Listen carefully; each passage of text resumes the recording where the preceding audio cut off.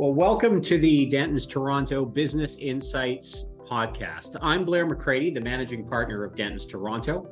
And on this podcast, we discuss topics and trends to help general counsel and business leaders grow, protect, operate, and finance their businesses in Toronto and beyond. So after the pandemic hit, there was a significant focus on material adverse effect clauses, or MAEs. Now, an MAE is intended to give a buyer the option to walk away from a deal if the target suffers a significant setback in its financial condition or operations. And because many parties to transactions sought to trigger these clauses during the pandemic, the application and practical use of MAEs came under scrutiny by M&A lawyers and litigators alike. So, how these clauses should be interpreted has undergone much change recently, and though there is now some emerging clarity on how and when such a clause can be triggered. So that's why I'm pleased to be joined today by my Toronto M&A colleagues, Alex Farkas and Tom Redekop, along with my litigation partner, Chloe Snyder, to discuss some of the key considerations for M&A transaction agreements and these MAEs moving forward. So let's jump right in. So Alex, let me start with you.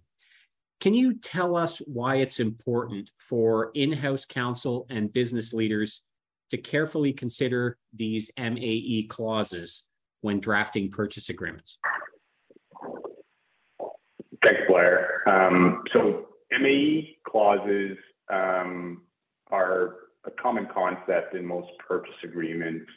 And at its core, an MAE is typically an event, occurrence, or development that is reasonably expected to have a material adverse effect on the financial condition or business of a company. So really what that means is for an MAE event to occur, it would have to result in a business losing a large portion of its value for an extended period of time. Think about a scenario where a business that is solely dependent for its key technology that drives the majority of its revenue on a particular patent. And let's say a patent infringement claim comes up and all of a sudden a court rules that this business can no longer use that patent. It immediately loses the ability to sell that core technology and generate the majority of its revenue. And let's say it loses 2/3 of its business as a result of that, and has to shut down operations for many months, or potentially years. That's the kind of scale of impact that you would ordinarily have to think about when you think about an MAE. So it's not just something that is, adverse to the business. It has to be so adverse and so material that it really, in a transactional context, nullifies the business that the buyer has struck with the seller. And an MAE really has been held to be a very high bar. It's really difficult to establish absent some fairly drastic changes that, can't have said to be occurred in the ordinary course. And it is quite typical, and lawyers, M&A practitioners spend a lot of time crafting these clauses in purchase agreements, but there will be a definition of an MAE, as my colleague Chloe will discuss in more detail a bit later on. And over time, that definition has evolved to include a number of carve-outs, and these would be occurrences or types of occurrences that are often set not to result in an MAE being met. Examples of that may be natural disasters or war, things that are sort of outside of the control of the parties.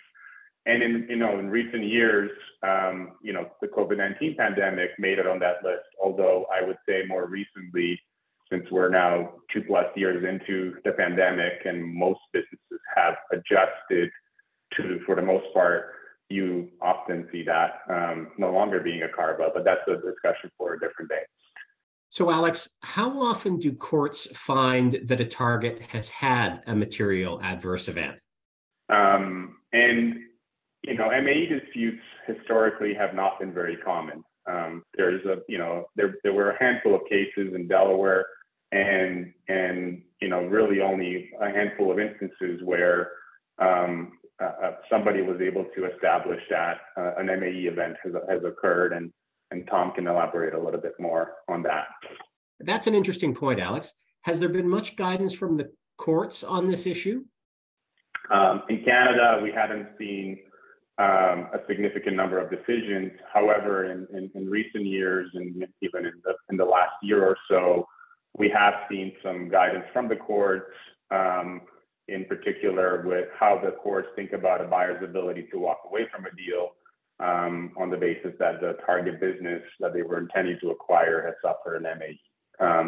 And one particular item of note that has come out of recent Canadian case law is the interplay between the definition of an MAE and interim operating covenants. And so to step back a little bit, interim operating covenants are the types of covenants that govern a target's operation during the period from signing to closing. You often in our transactions have a separate sign and close. The parties sign a definitive agreement to purchase a business, and then there's usually some closing conditions, such as regulatory approvals, that require some period of time after signing to be met, and then the closing occurs once those conditions are met. During that period of time, the parties usually agree to a set of governing rules where the buyer has some degree of input in the target's operations, and the target basically commits to continue to operate in the ordinary course of business consistent with past practice. This is, of course, to preserve the whole idea of the buyer at the end of the day acquiring what it bargained for. And so you will often see a number of these covenants that create restrictions on what a target can do without a buyer's input.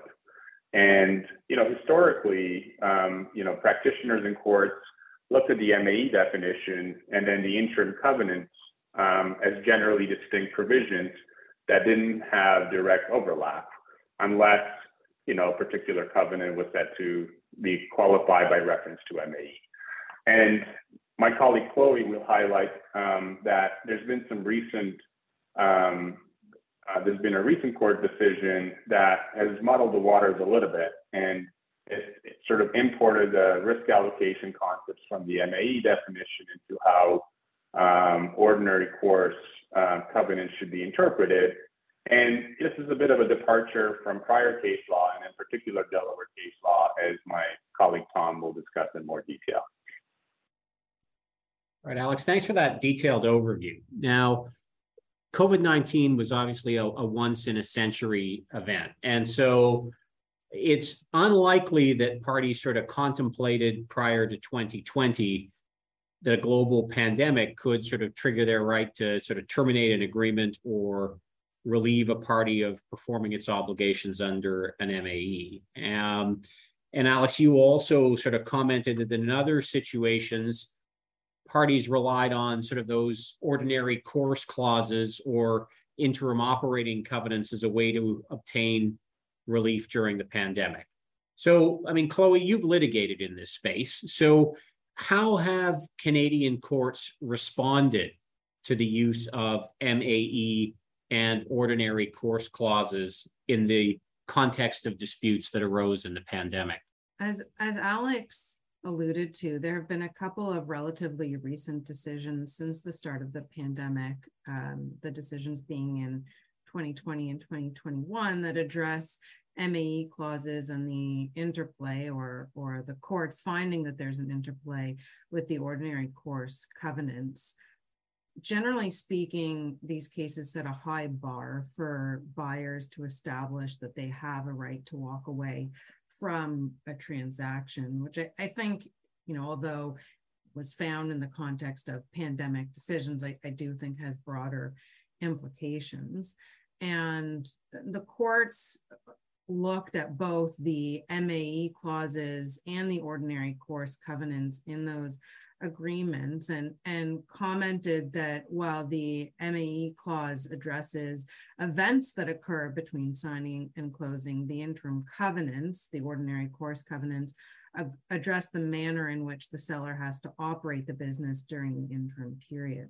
So as Alex was saying, these are really different issues, but I think the court may have been looking at the fact that these were happening during the same interim period, and that may be why they started to look at these as perhaps dealing with similar issues. And so unlike American case law that Tom will get into, the courts looked at these agreements as a whole to try to understand and adjudicate the allocation of risk between the parties using the MAE clause to inform the interpretation of the ordinary course covenant and what was required of the seller during that period. Now, the courts in these cases referred to general contractual principles dealing with reading the contract as a whole and giving the words used their ordinary and grammatical meaning. So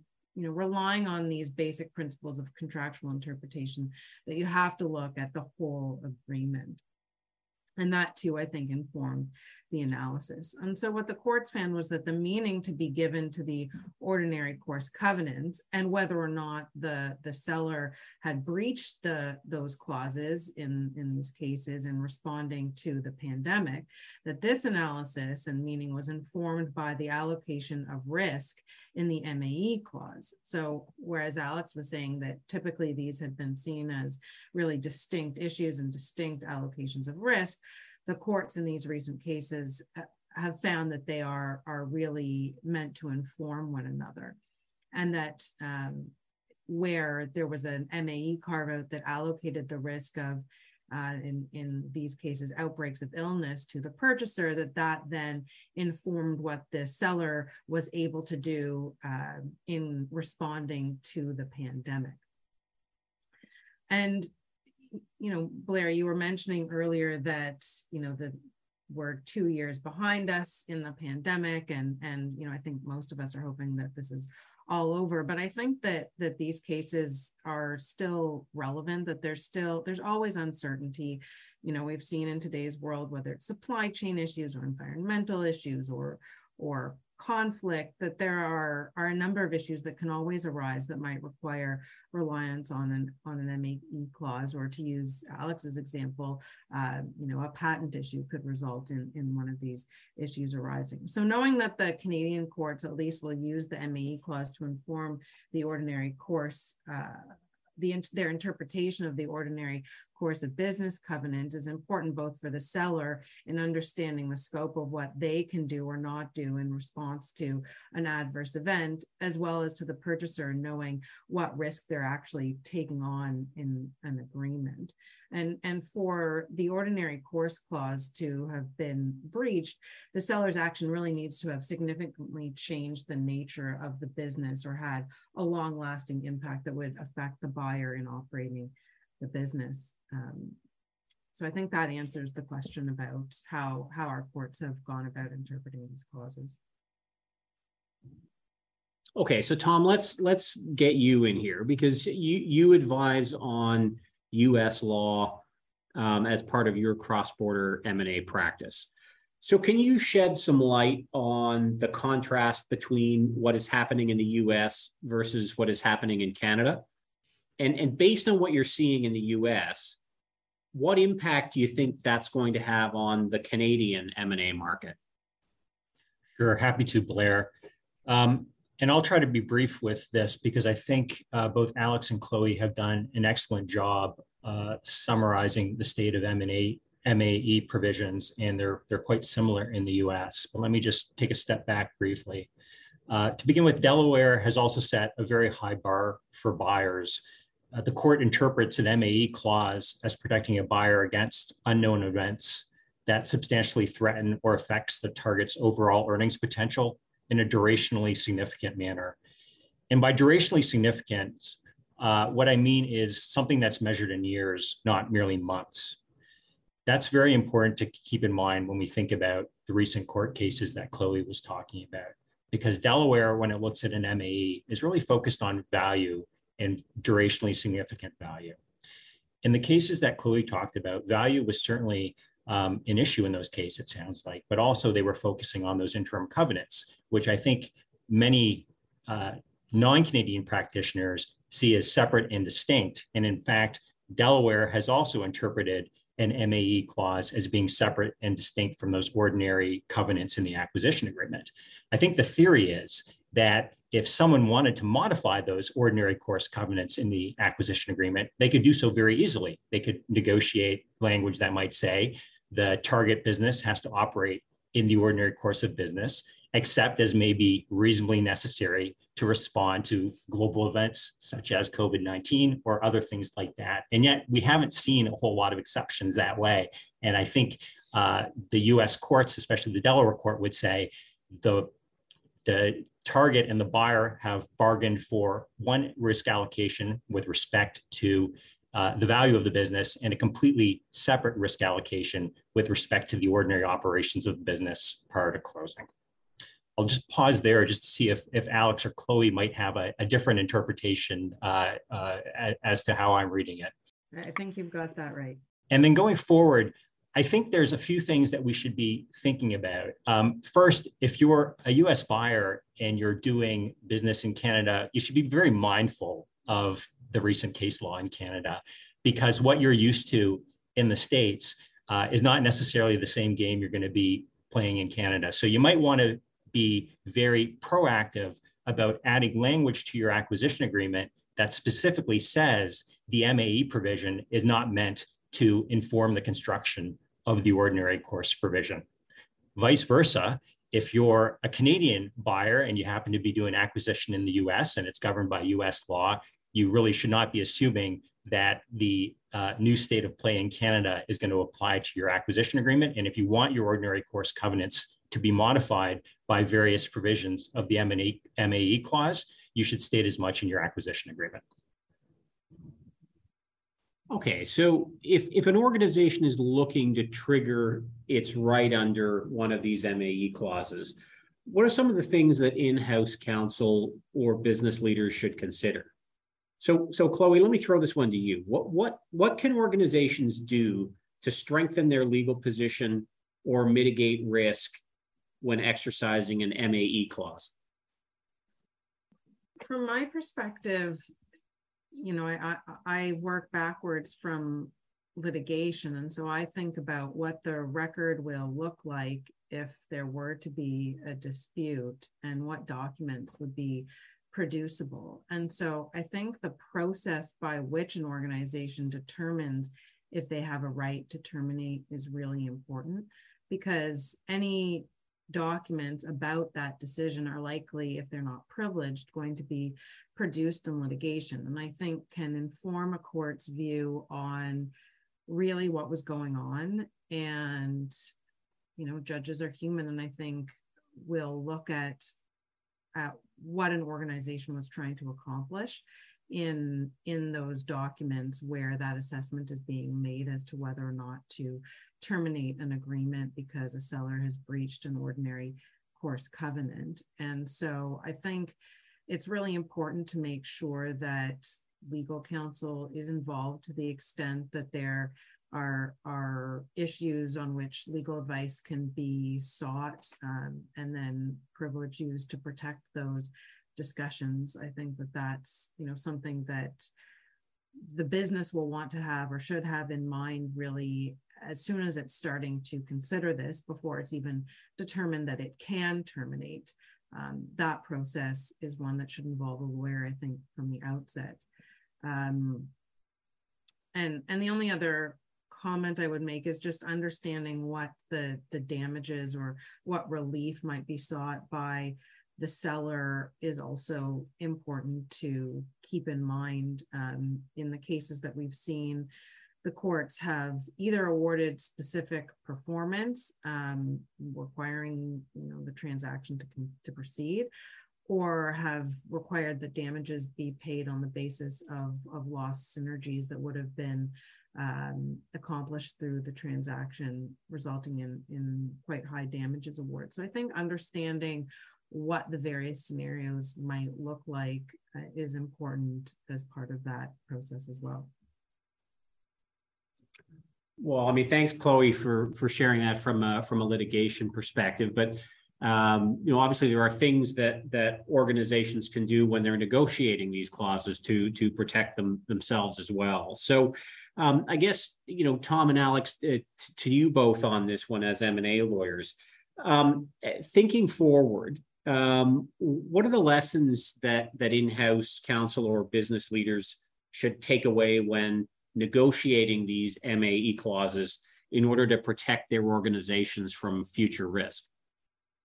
So Blair, I'd say at the risk of repeating myself or at least saying something similar to what I said before in a slightly different way, I think it's important to be mindful of which jurisdiction's law governs your agreement and then draft accordingly. So for example, if you're a US buyer doing business in Canada or a Canadian buyer doing business in Canada, and you're sort of used to the old way of doing things, and we're trying to address this new case law, and we prefer it to be the way it was before, we might want to specifically state in the agreement that the ordinary course clause must be interpreted without reference to the MAE clause, except to the extent that the ordinary course clause specifically is qualified by the MAE clause. I think that's sound advice, Tom, from a Canadian perspective, in light of the uncertainty that we're facing with some of the recent case law. I think we expect there'll be a further clarity on this and whether those decisions get appealed and we get additional guidance from the court, or frankly, we are in a world where there are lots of other events that are not COVID related anymore, whether it's conflict in Europe or supply chain issues or other things that are going on that could potentially lead to MAEs. And so I suspect we're going to see more decisions on this in the upcoming period. But in the meantime, I think from a Canadian perspective, that's certainly sound advice. I haven't actually seen it as much in the documents that have come across my desk since this decision has come across, but certainly something that I think should be considered carefully in the context of the transaction you're negotiating. All right. Well, thank you, Alex, Tom, and Chloe, for sharing those insights. And my thanks to all of our podcast listeners for joining us for this episode. You can stay tuned for future episodes on the Toronto Business Insights podcast series, which you can find on our dentons.com podcast page. There you can access other episodes as well as descriptions for each topic and information on our speakers. Dentons is a global legal practice providing client services worldwide through its member firms and affiliates. This episode is not designed to provide legal or other advice, and you should not take or refrain from taking action based on its content. Please see dentons.com for legal notices. Thanks very much for joining us on today's podcast.